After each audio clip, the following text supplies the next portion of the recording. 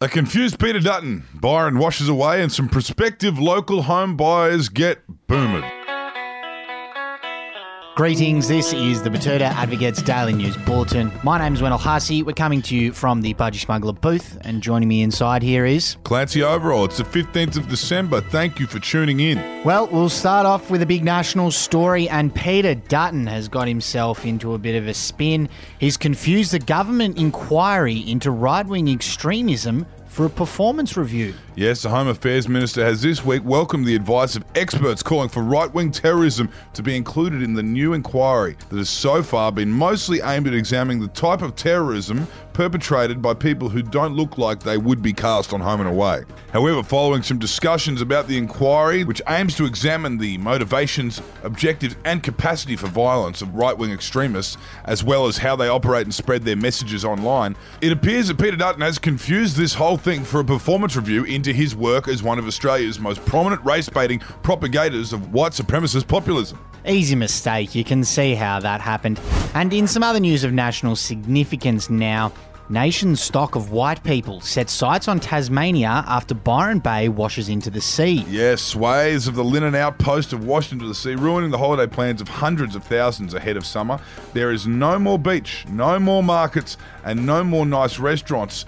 No more nice, exorbitantly priced restaurants, mind you. No more alfresco living, no more alfresco dining, and certainly no more beach time.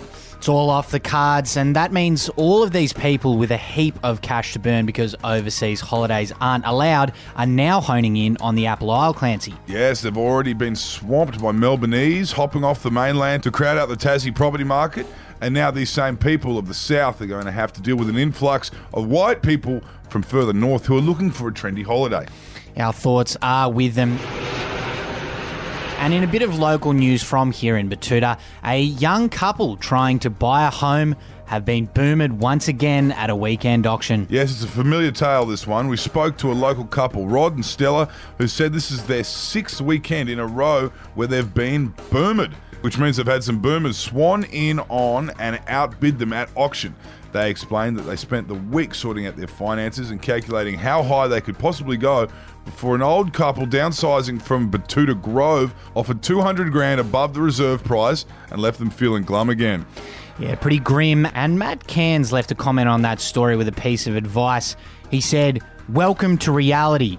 You could always try not living in a capital city." Yeah, well, Matt, we'll send a few 100,000 young people your way. I'm sure you'll love having them in your beautiful town with your 2 churches and your 1 Japanese restaurant. Enjoy, Matt. Our quote of the day today, which comes from the Health Minister, Greg Hunt, who said this about a trans-Tasman travel bubble opening up. We're ready to implement from our side as soon as New Zealand's ready. We understand it may take a few more weeks, but we're working constructively and patiently. So we'll continue to follow the medical advice, but at the moment, the medical advice is crystal clear from the Chief Medical Officer of Australia, Professor Paul Kelly, and that is people can come from New Zealand without a vaccination because New Zealand has no community transmission at this point in time.